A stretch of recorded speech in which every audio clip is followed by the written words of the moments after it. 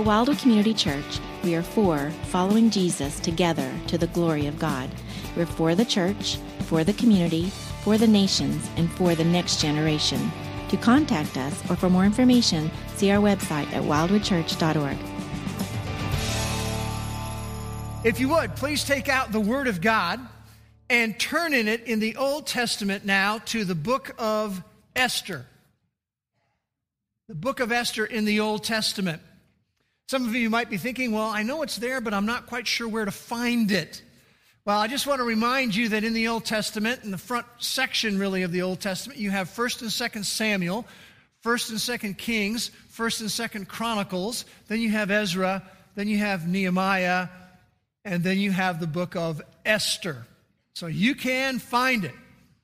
The book of Esther, which is going to be our series we're going to be studying over the next 5 Sundays, this Sunday including 4 more, which we have entitled Providence.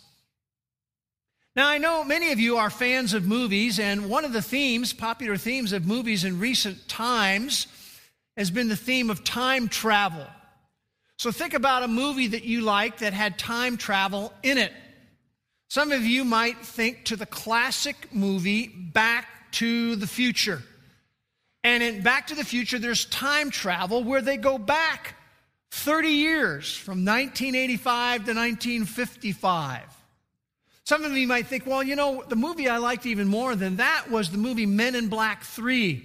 Because in Men in Black 3, they go back in time, backward time travel, 43 years, back to the year 1969. Now, I don't know if you know it or not, but this whole idea of time travel became popular in 1895. Yeah, that was before there were moving pictures, as I used to call them, before there were movies. And in 1895, a guy by the name of H.G. Wells wrote a book called The Time Machine. And in that book, written in 1895, they go back in time 1,000 years. Well, in this series with the book of Esther, we're going to go back in time. We're going to go back in time 2,500 years, 25 centuries. And some of you may be thinking, well, if we're going to go back 2,500 years, 25 centuries, I mean, what are we really going to be able to learn from traveling back in time like that? And there's a very delicious verse in the New Testament. It's one of my favorite verses. It's found in 1 Corinthians chapter 10. And when I have the opportunity to teach the story of Scripture, part number 1, which is the survey of the Old Testament with Jeff Harwell at the Bible Institute, I always make sure we look at this verse, this delicious verse. And in 1 Corinthians chapter 10, verse 11, Paul is writing to the believers in the church at Corinth, and he says, now these things happened to them. What's he referring to? He's referring to some of the events of the Old Testament.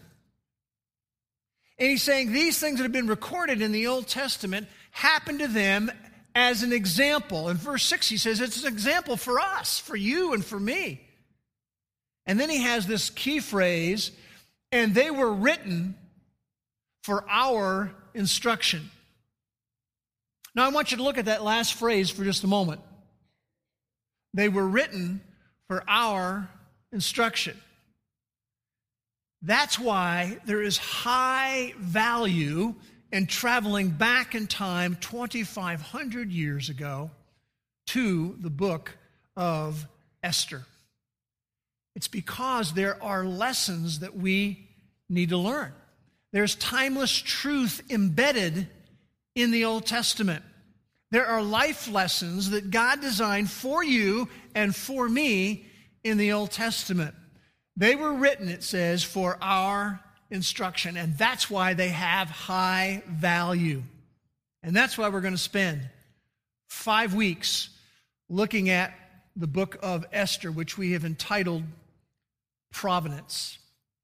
Now, the book of Esther is a very fascinating book. It's extremely fascinating, and Esther is fascinating for several different reasons.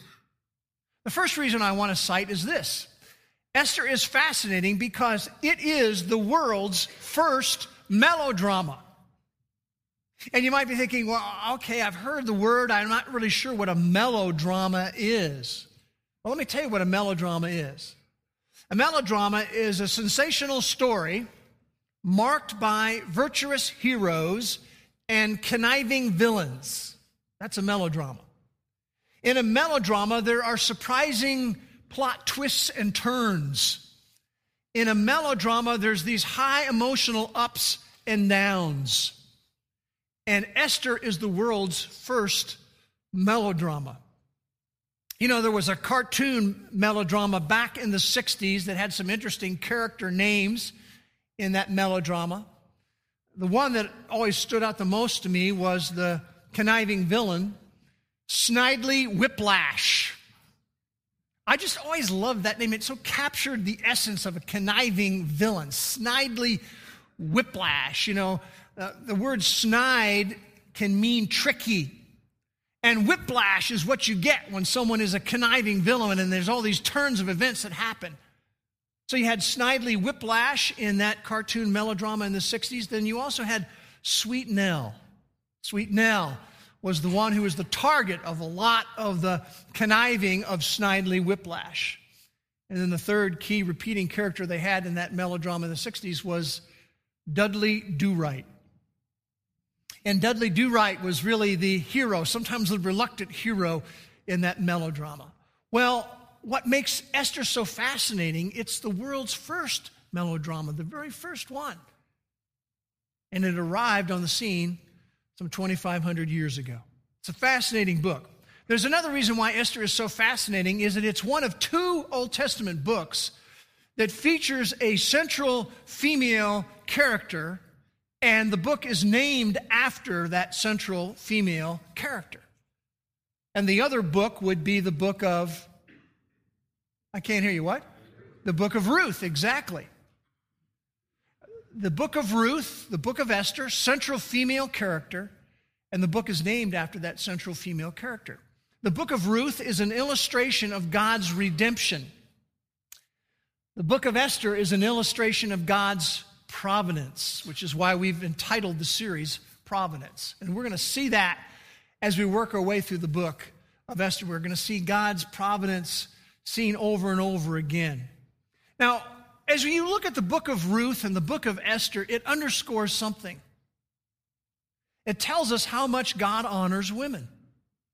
That's why he has books with central female characters, and he names the books after them. And it's kind of interesting if you look at them. Ruth is a poor peasant. She's sort of on the far end of the spectrum of women. Esther is a beauty queen who actually becomes queen. And I think it's not an accident that you have those two extremes. And what the message God is trying to communicate is he really honors women, whether they're on this end of the spectrum or that end of the spectrum or anywhere in between. So it becomes a very fascinating book due to that fact. It's interesting, Ruth is a non-Jew who God providentially incorporates into the very genealogy of the Messiah and the Savior. Esther is a Jew who God providentially uses to save the nation and the lineage line so that a Savior could be born. Esther is a fascinating book. There's another reason why Esther is a fascinating book, and that is that as you look at the book, there is no mention in the book of the name of God. There are no quotes in the book of Esther from the Old Testament scriptures. Esther is never quoted in the New Testament. As you work through the book, you see no open devotion to God. You see no illustration of prayer, although you do see mourning and fasting in chapter 4, verses 1 to 3. No, those things being absent from the book, as you look back over history, it caused some to have some strong reservations about the book of Esther. Does this book really belong in the canon of Scripture? It's a legitimate question to ask. And yet, while none of those things are present in the book, and while God is not mentioned by name, we're going to see that the living God is actually a key player in this book. We're going to see his providence at work behind the scenes throughout the book as the melodrama unfolds. It's really not much different than today. We live in a culture, in a world where God is not openly acknowledged very much anymore.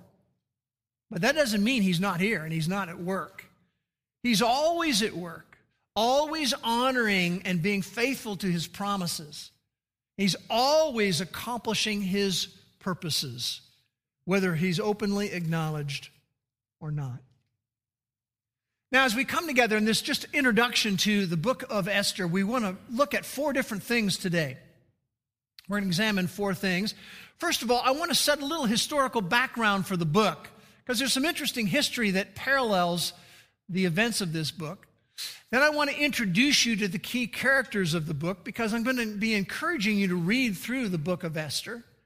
I want to share with you an outline of the book of Esther so you can maybe understand the flow of the book as you read it. And then I want to take a few minutes to talk about the theme of providence, which is the title we have given to the book. Providence, Insights from the Life of Esther in the book of Esther. So does that sound like a decent plan to do that? Everyone up for that?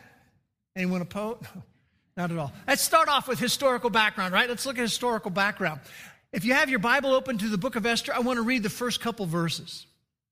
So Esther chapter 1, verse 1. It says, "Now it took place in the days of Ahasuerus, the Ahasuerus who reigned from India to Ethiopia over 127 provinces.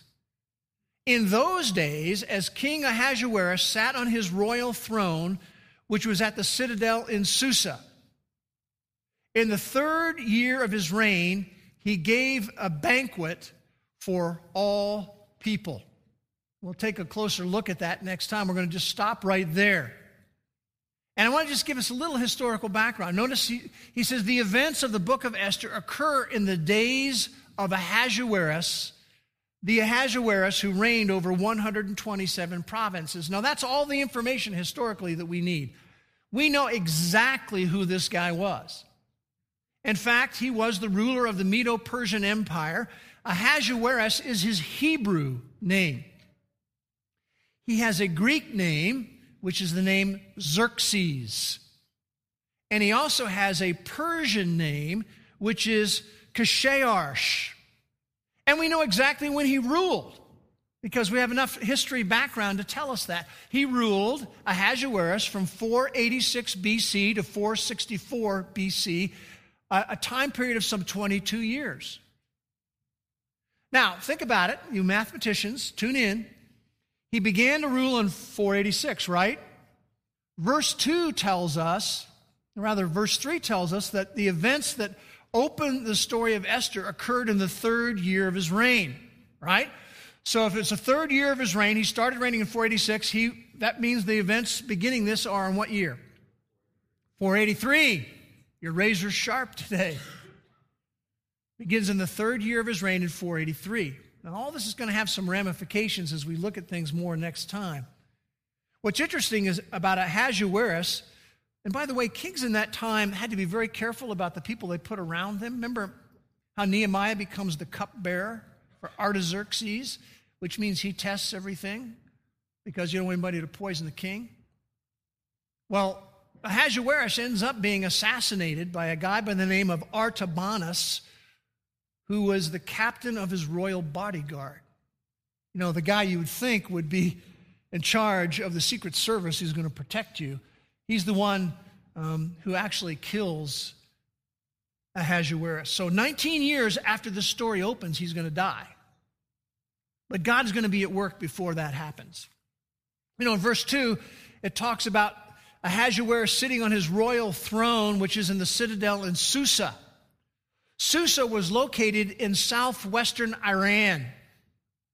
And it's actually been renamed today. It's called Shush. It's the word hush in English with an S in front of it. So you can go to southwestern Iran and go to the city of Shush, and it is really the city of Susa. And what's really interesting historically to me You know, the Old Testament is not put together totally chronologically. Some things are in here out of chronology. And when we see this history of Esther, it is some of the latest history of the Old Testament. Because, you know, after the Old Testament is finished, there's 400 silent years, 4 centuries, God doesn't say one word. And then you have the advent of the New Testament.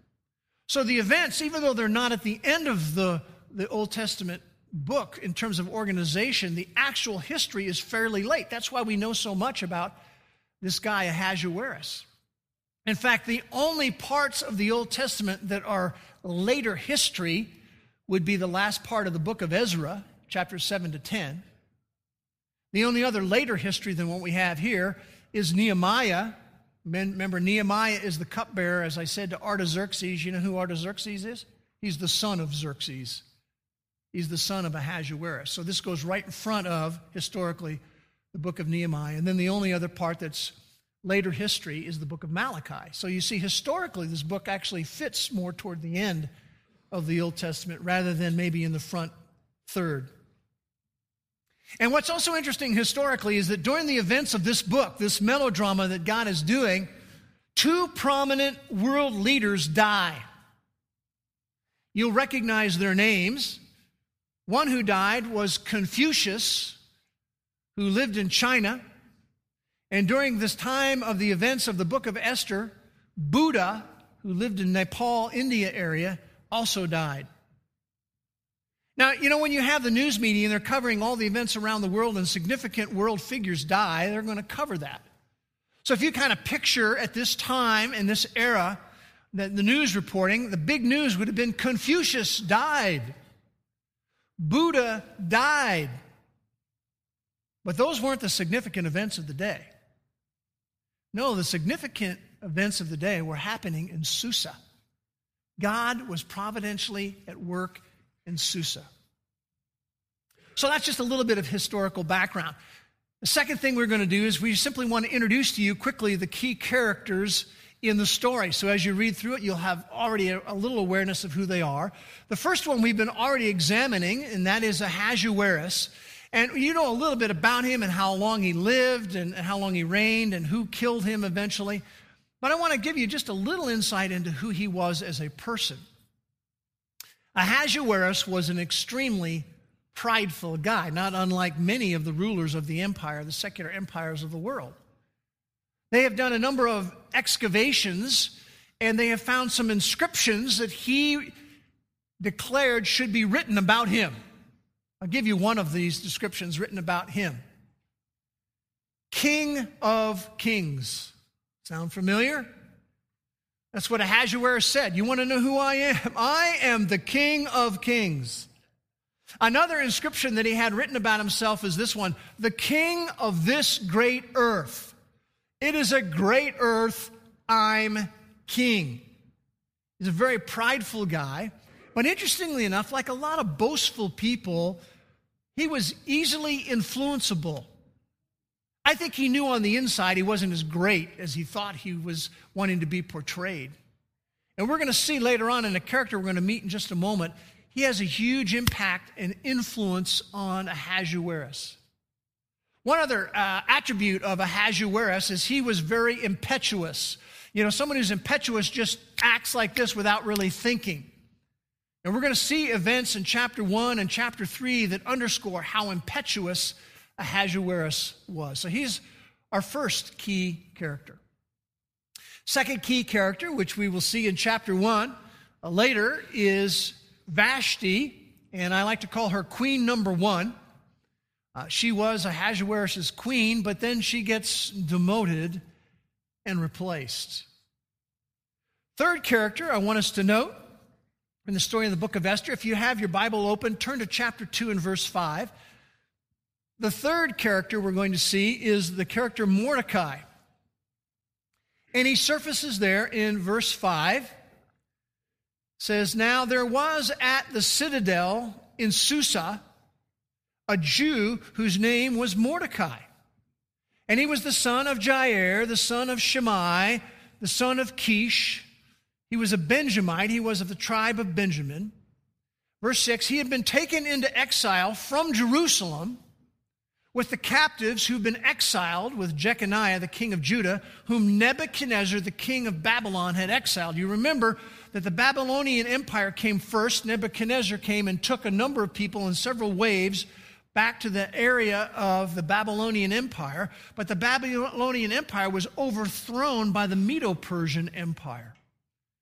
And so this character, Mordecai, was one of those taken from Jerusalem, dumped in Babylonia, which was now the Medo-Persian Empire. A Jew taken into exile. And we're going to see God providentially at work in the events of his life. It's going to be exciting. The next character we want to meet is the character of Esther herself. We see her first appearing in verse 7 of chapter 2. And notice it's speaking of Mordecai, and it says he was bringing up Hadassah. He was raising Hadassah, that is Esther, his uncle's daughter. Esther was her Persian name. The word Esther in Persian means star. It's kind of interesting because she is indeed the star of the whole book. Hadassah was her Hebrew name. And Esther is the younger cousin to Mordecai. And Mordecai adopts her after her parents had died. So when you look at the person of Esther, she didn't come from this wonderful background. Her life began in a very crushing way when she was young, and her mom and her dad died. And her cousin, Mordecai, said, I'll take her and I'll raise her. And even though she had that crushing life, yet God was still providentially at work in everything that was happening. The last character I want to introduce you to is Haman, and he first appears in chapter 3, verse 1. Haman is Snidely Whiplash. He's Snidely Whiplash to the max. And Haman is a hater of the Jews. And Haman is a plotter, and Haman is a schemer, and he is a conniver. And he's somebody who is very wealthy, he's very influential, and as the story of the book unfolds, he eventually becomes promoted by Ahasuerus to number 2 in the kingdom, right underneath the king himself. So those are our key characters. Now, as I said, the third thing we wanted to do is we wanted to share with you a little bit of an outline of the book. So as you are reading through the book, you'll have a sense of its flow. And so we've broken the book, if you look, into 7 sections. It begins with a prologue in chapter 1, verses 1 and 2, which is somewhat what we've looked at today. And then we see God's providential preparation in chapter 1, verse 3 to chapter 2, verse 23. And then thirdly, we're going to see Haman's heinous plot in chapter 3, verse 1 through chapter 4, verse 3. And then we're going to see Esther's courageous intervention in chapter 4, verse 4 through chapter 7, verse 10. And then you have the Jews' marvelous deliverance in chapter 8, verse 1 through chapter 9, verse 17. And then we have the establishment of remembrance in chapter 9, verse 18 through chapter 9, verse 32. And then we have an epilogue in chapter 10, verses 1 through 3. So you can use that as you're reading through the book just to have a sense of the flow and where it's going. Now, when we mention there the establishment of remembrance, it's talking about a memorial feast that gets established during the story of Esther. And it is a memorial feast that has continued on 2,500 years. It's still being observed to this very day. It's called the Feast of Purim. And we'll learn a little bit more about that when we move to that section of the book. All right? So that's the outline of the book. The fourth thing we said that we were going to take a look at was the theme of providence in the book. We've entitled the book Providence, because we see this principle all through the book. And by the way, the idea of God's providence is a principle that is taught throughout the Scriptures.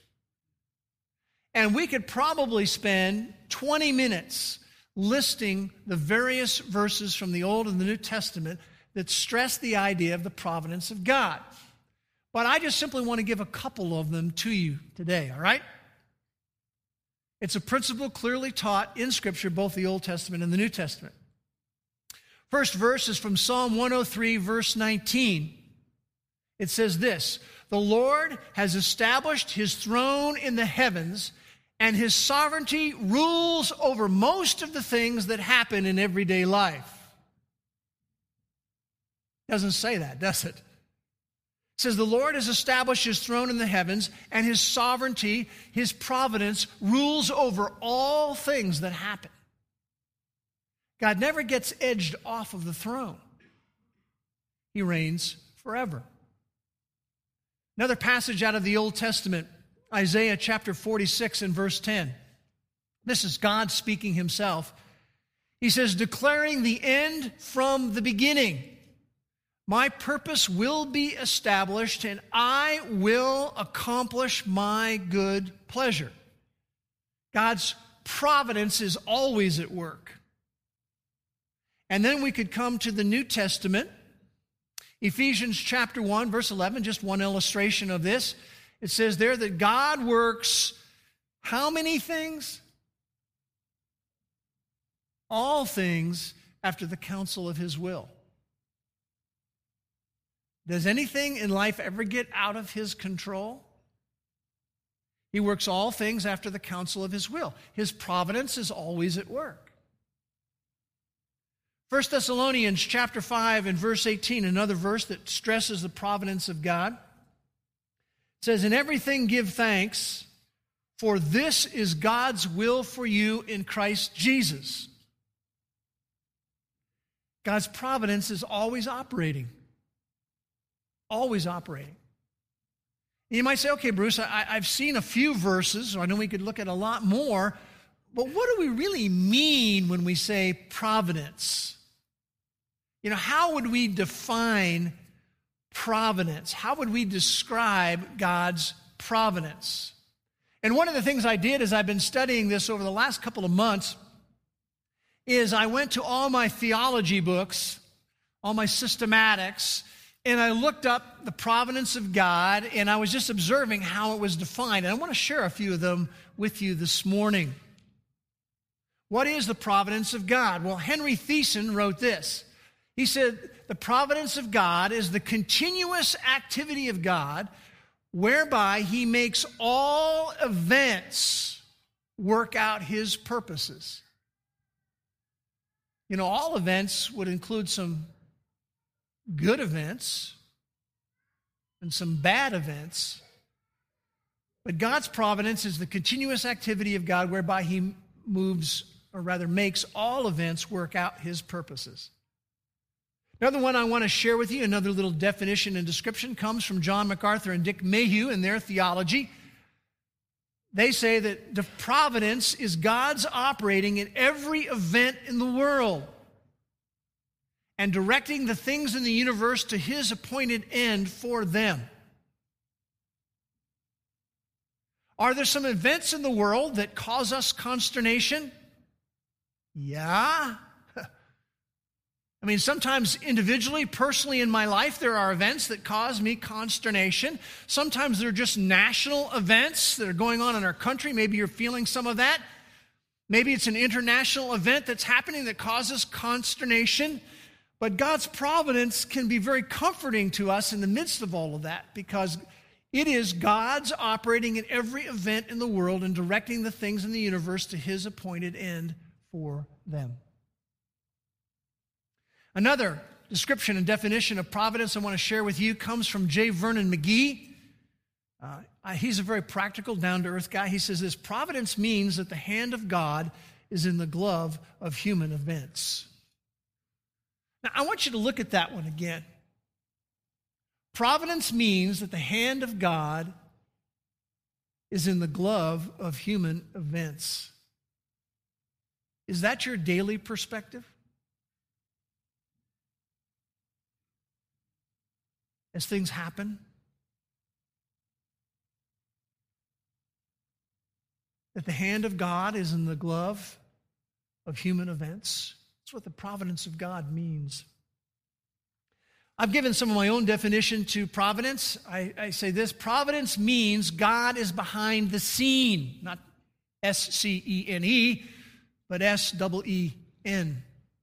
It means that his fingerprints are everywhere, even when people don't seek him or don't acknowledge his presence, as we see some in the book of Esther, even among the Jews. His fingerprints are still there. Definition I've really given of providence is this: providence is his superintendence of all that happens in life. All that happens remains within God's control and divine purpose. Now, as we think about providence, it can raise certain ramifications in our life that we need to apply. It certainly can raise some reactions. It maybe even raises some questions, and we're going to discuss those a little more as we move through our study of the book of Esther. But I want you to know, I am extremely excited that I get to spend time with you, not only this week, but Lord willing, the next 4 weeks. And I have some life response for you today. What can you do after this little introduction we've had? Well, the life response is go and read through the book of Esther. And as you're reading through the book of Esther, I want you to look for God's providential hand. His providence was at work 2,500 years ago. And guess what? 2,500 years later, his providence is still at work. Remember that last little phrase from 1 Corinthians 10, verse 11? These things that happened to them were written for our instruction. As we open up a book like the book of Esther, this was written for your instruction and for my instruction. Let's listen to what God has to say. Let's pray together. Father, we thank you so much for the Word of God. We thank you that it is alive and powerful. It is exciting. It is life-changing. It is life-transforming. It will change the way that we think about life.